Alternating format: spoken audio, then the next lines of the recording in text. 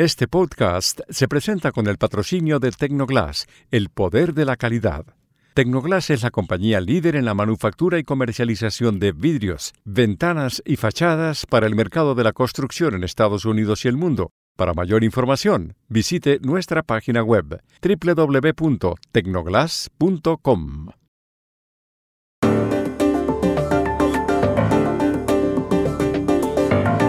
Chile conmemoró ayer los 50 años del golpe militar que le dio el general Augusto Pinochet al presidente Salvador Allende. ¿Por qué hoy está tan polarizado el país con respecto a ese hecho? El alcalde de Nueva York acaba de decir que la llegada de miles de indocumentados puede suponer el fin de la ciudad. ¿Cuál es la situación en las calles y centros de acogida? ¿Y qué puede pasar? Novak Djokovic se convirtió el domingo en el tenista masculino que ha ganado el mayor número de torneos Grand Slam, 24. ¿Cuáles han sido las claves para superar a Nadal y a Federer? Hola, bienvenidos a Y esto no es todo, el podcast del Georgetown Americas Institute de la Universidad de Georgetown en Washington, D.C. Soy Juan Carlos Iragorri, desde Madrid. Soy Paz Rodríguez Niel desde Buenos Aires. Soy Jorge Espinosa desde Bogotá. Es martes 12 de septiembre y esto es todo lo que usted debería saber hoy.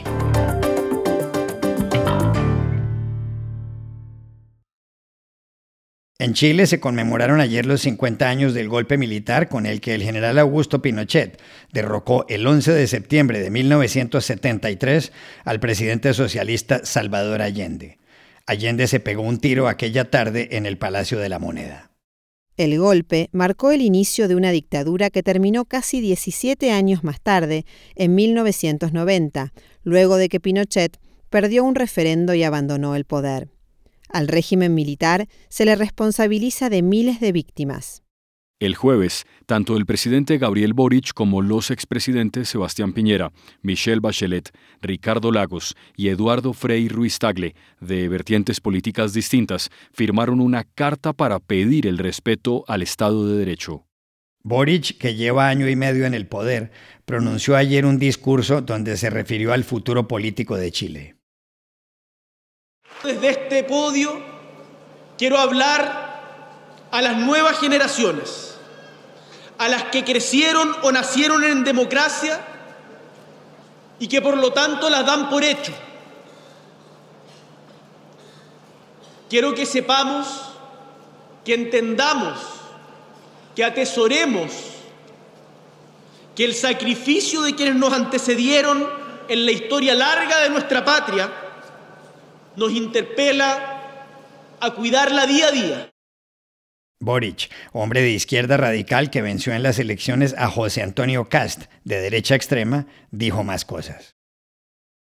La reconciliación, queridos compatriotas, no pasa por pretender empatar las responsabilidades entre víctimas y victimarios, sino haciendo todo lo que esté a nuestro alcance por encontrar la verdad, la justicia y comprometernos, como cantaron con fuerza las mujeres chilenas ayer afuera de la Moneda, nunca más. Pero atención a este dato. La misma encuesta Plaza Pública, publicada el domingo, muestra profundas divisiones sociales con respecto a lo que pasó hace medio siglo. En el sondeo, el 44% de la gente culpa del golpe a Pinochet y el 36% a Allende. ¿Por qué 50 años después del golpe predomina la polarización entre los chilenos? Hablamos ayer en Santiago con el abogado, columnista y analista político Jorge Navarrete. Es una pregunta que tiene una difícil respuesta. Es complejo entender lo que le ocurre a Chile hoy, ni menos todavía con relación al golpe de Estado de 1973. En efecto, esta conmemoración de los 50 años ha sido más dura y desesperanzadora de lo que fueron las conmemoraciones de los 40 y 30 años. Me atrevería a ensayar 3 razones y que no son excluyentes. Primero, que la historia del golpe militar, lo que fue la dictadura y la grave violación a los derechos humanos, encuentran hoy a la derecha política en su mejor momento de las últimas décadas y por lo mismo han querido contrarrestar, minimizar y poner en el olvido una memoria que los daña políticamente. Segundo, los graves problemas de seguridad que afectan al país facilitaron una cierta añoranza por el autoritarismo, lo que, sumado a una relativización de la democracia y los derechos civiles y políticos, han contribuido a que ciertos sectores más radicales puedan reivindicar a la figura de Pinochet y lo que fue su régimen.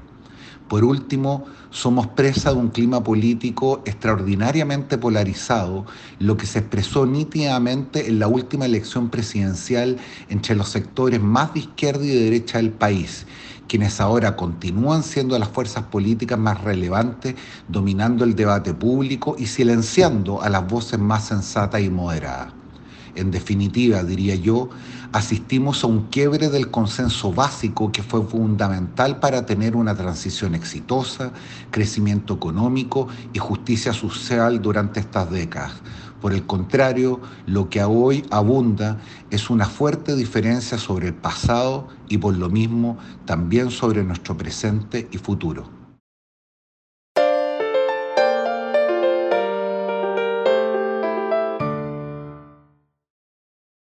En las últimas semanas se ha incrementado el número de personas que duermen en las calles de Nueva York. El fenómeno es notorio, dramático, y la causa es la llegada de al menos 110.000 inmigrantes a la ciudad. Muchos de ellos han encontrado cobijo en los centros dispuestos con ese propósito, donde hay alrededor de 60.000 camas, pero el flujo constante de seres humanos desde el exterior desborda todas las previsiones. La alarma aumentó la semana pasada por lo que dijo el alcalde, el demócrata Eric Adams. Adams señaló que nunca en su vida había enfrentado un problema como este, que no tiene final. Y agregó una frase demoledora: esto va a acabar con Nueva York. El alcalde dijo otras cosas. Contó que, al principio de esta oleada migratoria de 10.000 personas diarias, llegaban los venezolanos, luego los ecuatorianos, después los rusohablantes y más adelante los de África Occidental. Todos por la frontera con México. Never in my life have I had a problem that I did not see an ending to. I don't see an ending to this. This issue will destroy New York City. Destroy New York City. We're getting 10,000 migrants a month. One time we were just getting Venezuela. Now we're getting Ecuador. Now we're getting Russian-speaking coming through Mexico. Now we're getting Western Africa. Now we're getting people from all over the globe have made their minds up that they're going to come through the southern part of the border and come into New York City. Adams ha culpado a gobernadores republicanos del sur como Greg Abbott de Texas por haber enviado miles de inmigrantes a Nueva York. También ha criticado a sus copartidarios, el presidente Joe Biden y la gobernadora Kathy Hochul. Atrás han quedado los tiempos en los que, entre finales del siglo XIX y mediados del XX, llegaron a Nueva York 12 millones de inmigrantes. Para ellos, el sueño era arribar a Ellis Island, a media milla de donde se erige, desde 1886, la Estatua de la Libertad. ¿Cómo está ahora mismo la situación en Nueva York con tantos inmigrantes? Llamamos ayer a esa ciudad a José María del Pino, Fellow del Proyecto de Migraciones Globales de la Universidad de Columbia. La situación en Nueva York es una situación compleja porque la ciudad se ha quedado básicamente sin espacio. Eso es lo que ha dicho el alcalde Eric Adams, a quien, por cierto, sus adversarios lo responsabilizan como uno de los autores de esta crisis. Él fue quien empezó a llamar a esta ciudad una ciudad santuario para los migrantes cuando los gobernadores republicanos del sur de Estados Unidos endurecieron sus políticas migratorias y comenzaron a mandar migrantes hacia el norte, particularmente migrantes que en ese momento llegaban desde Venezuela. Pero la radiografía de los flujos migratorios de Nueva York es más compleja. Los venezolanos y latinoamericanos tienden a venir con familias, sobre todo los venezolanos que están escapando con todo su núcleo familiar de la realidad y la situación que están viviendo en su país. Y esas personas suelen ser localizadas más rápidas en los refugios de esta ciudad, básicamente porque se prioriza el hogar para aquellos que tienen niños y mujeres en su grupo nuclear. Quienes están durmiendo en las calles y quienes están generando las mayores colas y filas en distintos puntos son los inmigrantes del sur del Sahara y del oeste del Sahara, de Mauritania, por ejemplo, que son jóvenes, que llegan solteros y por tanto no son priorizados y que deben dormir muchas veces por varios días afuera del centro de procesamiento de buscadores de asilo, como se dice acá en Estados Unidos, el Hotel Roosevelt. Ahora bien, es importante decir que Nueva York durante los 3 años se proyecta que va a gastar $12.000 millones intentando de dar albergue para poder paliar esta crisis migratoria. Y por eso el llamado desesperado del alcalde Adams al gobierno federal y al gobierno estatal para que le envíen más recursos. Si es que no lo hacen, Adams ya anunció recortes en presupuestos municipales para intentar dar frente a la crisis migratoria que se le avecina durante estos próximos 3 años. Y ayer extremó su alocución. Básicamente dijo que la ciudad ya no podrá seguir proveyendo el tipo de albergues que está entregando. De hecho, ya lo hemos visto durante las últimas semanas con la instalación de albergues temporales que parecen más bien campamentos o carpas con algo de climatización en algunos lugares de la ciudad, lo que está, por cierto, generando tensión también con las comunidades locales, que entre otras cosas le han ido a protestar a la residencia oficial al alcalde de por qué no los pone más cerca de su propia casa. Es decir, esta ciudad cosmopolita, pluralista, diversa, empieza a sentir, producto del desorden que se está generando y la falta de albergue para los inmigrantes que llegan, tensiones culturales muy profundas, que no solo ponen en riesgo la convivencia que siempre ha tenido Nueva York con su diversidad, sino que incluso tiene aristas políticas, pues algunos ya se atreven a decir que el alcalde Adams podría tener muy en riesgo su reelección como alcalde de esta ciudad.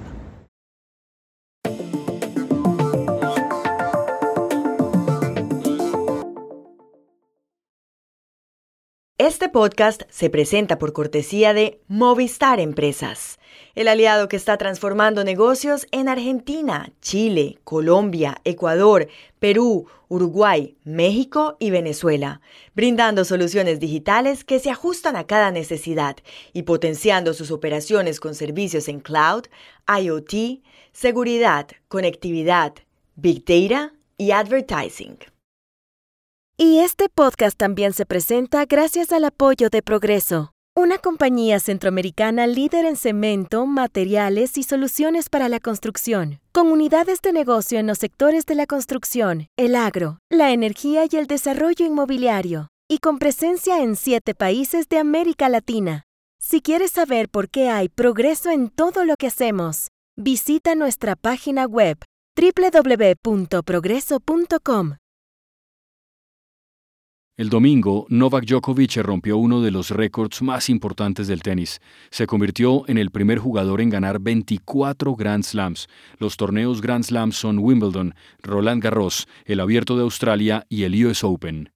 Ese día, Djokovic se impuso en la final del US Open al ruso Danili Medvedev. Lo derrotó 6-3, 7-6, 6-3. El punto con el que conquistó el último game fue un drive de Medvedev que se quedó en la malla de la pista central del estadio Billie Jean King.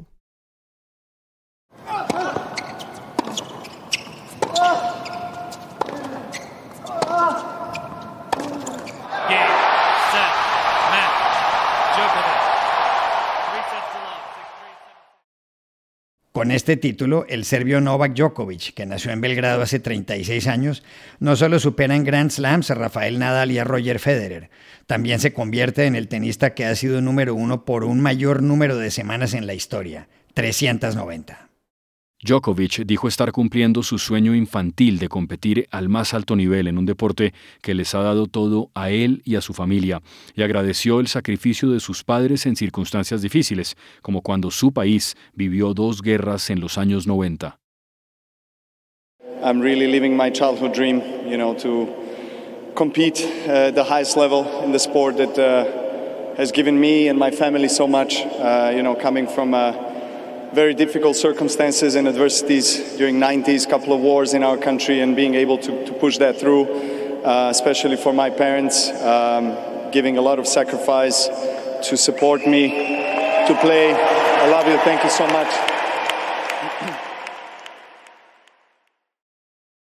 Djokovic les debe mucho a sus padres. Cuando tenía 5 años, ellos lo matricularon con mucho esfuerzo en la escuela de la extenista serbia, Jelena Gencic. Al verlo, ella dijo no haber registrado un talento de esa magnitud desde el de Mónica Seles. ¿Cuál ha sido la clave de Djokovic? ¿Qué lo ha llevado a ser el indiscutible número 1 del tenis masculino? Hablamos ayer con Antonio Casale, periodista de ESPN y de RCN Radio. La clave de Novak Djokovic, bueno, está en varios aspectos. Marian Bagda, su entrenador de toda la vida, casi desde que era adolescente. Alrededor han pasado también personajes como Goran Ivanisevic, campeón de Wimbledon, Boris Becker, pero Marian Bagda es su sensei. Y con Marian Bagda se ha trabajado desde lo nutricional, donde se le hizo una dieta libre de gluten, cuando se empezaba a lesionar bastante a los 24, 25 años, que luego evolucionó a una dieta totalmente vegetariana. Esto ocasionó que Bagda saliera del equipo de Djokovic por unos meses, y cuando Djokovic lo vuelve a llamar para que trabajen juntos, Bagda le pone una condición, y es que al menos consumiera una proteína animal al día. Así lo hizo Novak Djokovic. En los últimos 5 o 6 años hemos tenido al mejor nole de la historia. Más elástico, más resistente, menos fuerte en cuanto a trabajo de pesas. Él no trabaja con pesas, trabaja más a nivel de estiramientos, de stretching y cosas de estas. Y hemos visto al Novak Djokovic más físico. Esto hace que en lo técnico sea prácticamente imposible de ganarle en puntos rápidos, porque siempre hay una más para contestar, porque siempre termina llegando por su velocidad y su elasticidad. Ustedes lo ven deslizándose tanto en polvo de ladrillo como en césped como en pistas duras. Pero también en puntos cortos, pues el margen de error se hace muy corto. Estando bien físicamente, técnicamente es muy superior. Y lo otro es a nivel mental. A nivel mental ha trabajado con diferentes mecanismos, desde yoga hasta tipos de meditación, hasta chips en el pecho, que tratan de liberarle las energías en los cambios de lado. Y ustedes ven a Novak Djokovic hoy poco reactivo. Ya no es el que tiraba raquetas antes, ya no es el que terminaba peleando con su box insistentemente, inclusive con los jueces de silla. No, es un tipo mucho más tranquilo, siempre en la zona, siempre, uno diría en tiempo presente, pero el otro día le preguntaron que cómo hacía para estar en tiempo presente, que es la meta mental de un deporte que tiene tal exigencia a este nivel y en este rubro como lo es el tenis. Él dijo, no, al diablo con eso, ya no quiero hacer parte, es una utopía, estar en tiempo presente es una utopía. Ahora trabajo en que si me salgo, trato de volver lo antes posible, algo así como una resiliencia. Son las claves de Novak Djokovic. Y estas son otras cosas que usted también debería saber hoy. Ya son casi 2.700 los muertos como consecuencia del terremoto que se produjo en el centro de Marruecos el viernes en la noche. El epicentro del sismo, de una intensidad de 6,8 grados en la escala de Richter, fue localizado cerca de Marrakech, la cuarta ciudad del país, a 286 kilómetros de Rabat, la capital. El rey Mohamed VI ha recibido la ayuda de varios países, pero no ha aceptado la de Francia, antigua potencia colonial, por las malas relaciones entre ambas naciones desde hace algún tiempo. En Colombia hay 2 noticias. La primera es que, según la ONU, la extensión de los cultivos de coca a finales de 2022 era de 230.000 hectáreas, la mayor desde que hay registros. Por otro lado, el ex viceministro de Defensa Ricardo Díaz denunció en la revista Semana que hace un año le ofrecieron $175.000 si aprobaba la compra de 3 helicópteros por 20 millones, en la que supuestamente estaba interesada Verónica Alcocer, esposa del presidente Gustavo Petro. Nueva Zelanda, Finlandia y Países Bajos son las 3 naciones donde la gente logra una mejor calidad en el sueño. Después vienen Irlanda y Estonia. Esa es la conclusión de un estudio elaborado por la Universidad Nacional de Singapur y por Oura Health, una compañía finlandesa. Los investigadores analizaron 50 millones de noches de 220.000 pacientes en 35 países. En la lista, Estados Unidos ocupa el puesto 20 y España el 25. El único latinoamericano es México, que quedó en el 27. Y aquí termina el episodio de hoy de Y esto no es todo, donde siempre habrá más. En la producción estuvo John F. Burnett. Y pueden suscribirse a este podcast en nuestro sitio web, yestonoestodo.georgetown.edu, y seguirnos en nuestras cuentas de Twitter y de Instagram, @yestonoestodo. Chao, hasta la próxima.